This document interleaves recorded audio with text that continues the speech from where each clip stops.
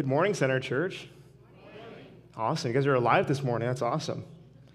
It's good to see you guys. My name is Jon-Michael Clark, and I get to serve here as the student director here at the Center Church. And I say this every time I get to speak, but I'm super thankful for John and that he's investing in me and giving me opportunities to speak. Right now, I go to Grace Christian University, and I'm studying biblical studies and pastoral ministries.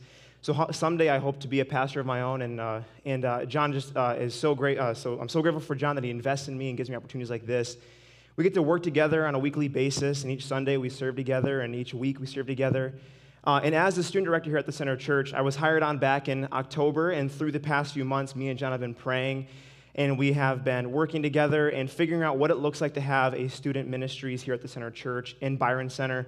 And through times, we've been playing basketball here on Sunday nights, and then we've also been doing like social media giveaways, whatever it looks like, just to build morale and just kind of build this energy. But with that being said, soon enough, when we get the opportunity to be in the new building here soon, because we only have a few weeks left in this building right here. Yeah, we should thank God for that.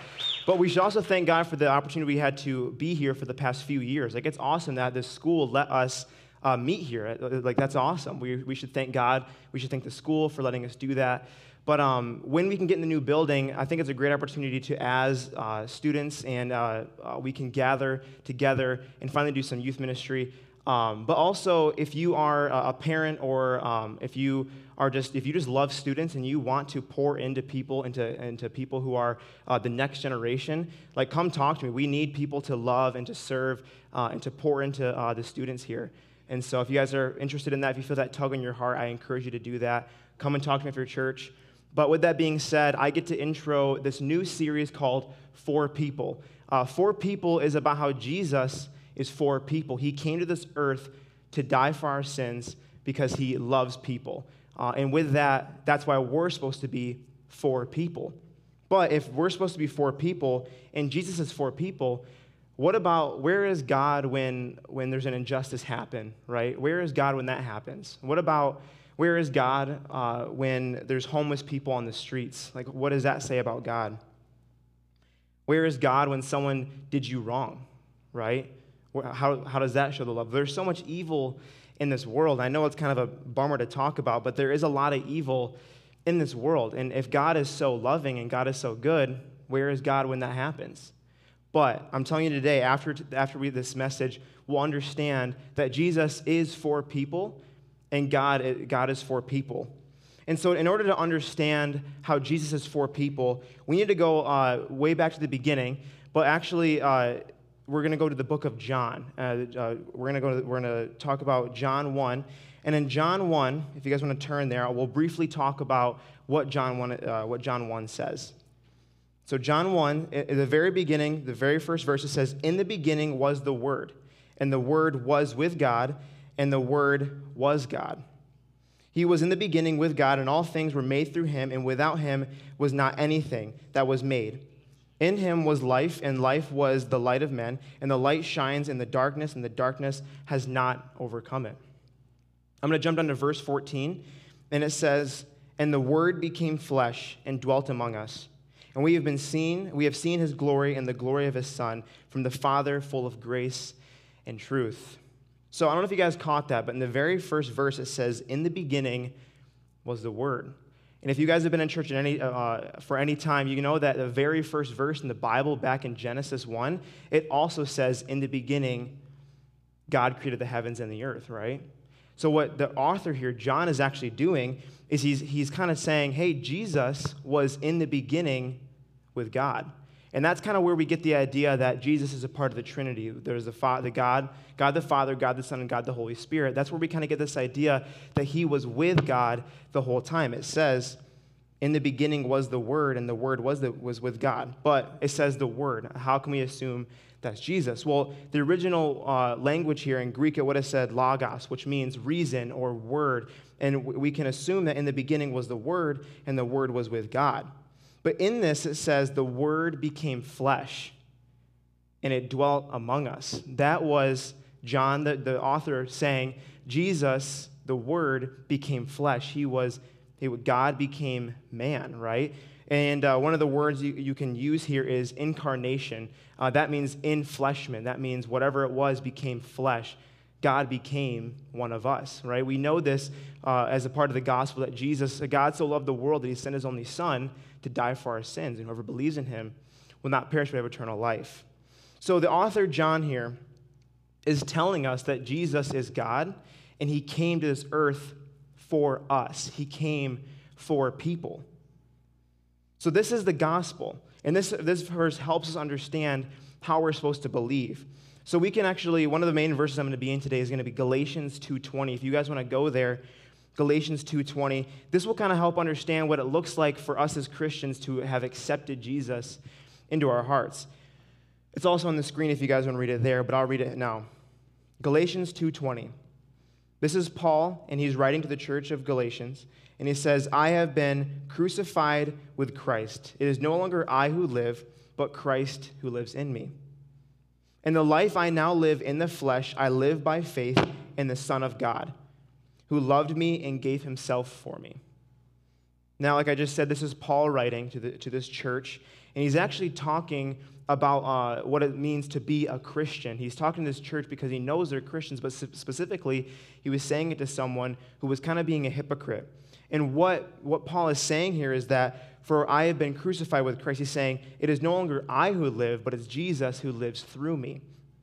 And actually, in an ESV study Bible I read, it says, when Paul says, I have been crucified with Christ, he's talking about his former self has been crucified with Christ.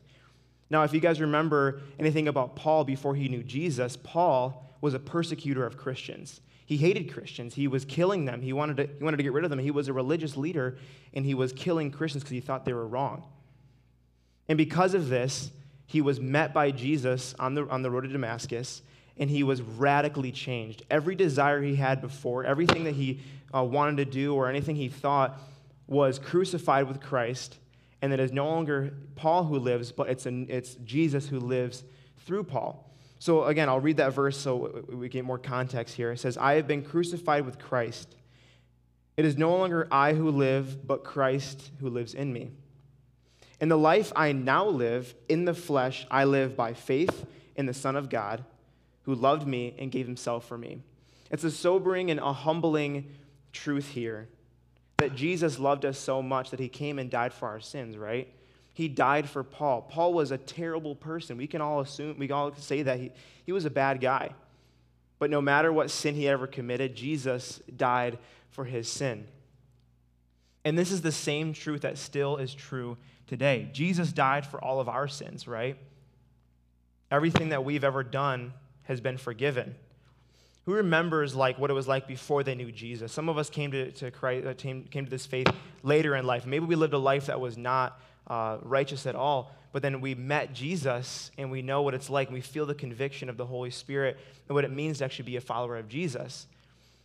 I have friends who told me, this is a really cool testimony. They tell me that when he was alone and after a long season in his life, he was in his basement he was at the lowest point in his life, and he had come across this video, and it was a video about the gospel. It was on YouTube, and he was by himself alone in his basement, and he heard the gospel. He had heard it before, but in this moment, it just hit different. And he realized that, I truly do want to believe.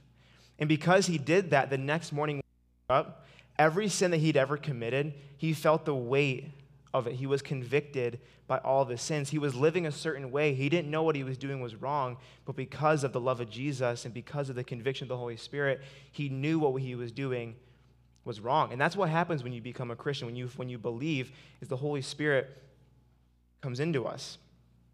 And that's an amazing part of what it means to be a Christian, is we are changed. Our old selves have died, and it is now Jesus who lives in us when we finally accept that.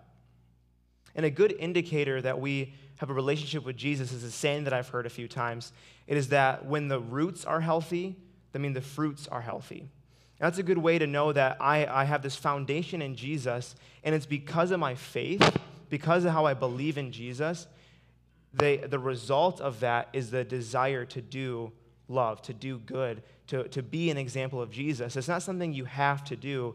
It's something you just do. And now, this is what happened to Paul. Like I said, he was a persecutor of Christians, but because he believed, he was radically changed, and all of his desires changed. So that was more about individual, what it means to be a Christian. As Christians, we accept Jesus into our heart, and it's no longer us who live, but it's Jesus who lives through us. But now let's take it to a bigger, more of a bigger scale. We a quick verse. You guys don't have to go there. I'll just read it for you. It's in Ephesians 1:22. This is also Paul writing to the church of Ephesus. He says, "And he put all things under his feet, and he gave him as a head over all things to the church, which is his body, the fullness of him who fills in all." Paul is saying that people who have been crucified with Christ, people who believe in Jesus, are the body, and Jesus is the head of the body. The body is the church, right? You guys have heard that before. Like, the church is not a place, it's not a building. The church is the people who believe in Jesus, right? That's what the body is. And so this verse, I'll read it one more time. It says, "And he put all things under his feet," which is God, "and gave himself as a head over all things to the church, which is his body, the fullness of him who fills all in all." When you finally believe in Jesus, you become part of the church. You are now a part of the body. And with that, because we have Jesus living through us, because we have these healthy roots, and now we have healthy fruits, we want to do good. It's when people are frustrating, you forgive them. You have patience. When there's an injustice in this world, you feel that anger of, man, like, there needs to be something right. This is wrong, and it needs to be made right. When we believe in Jesus, we want to care for people. We want to do good. And I understand that we're still human, and I know all too well what it feels like to not have patience and to not be loving. I know that all too well.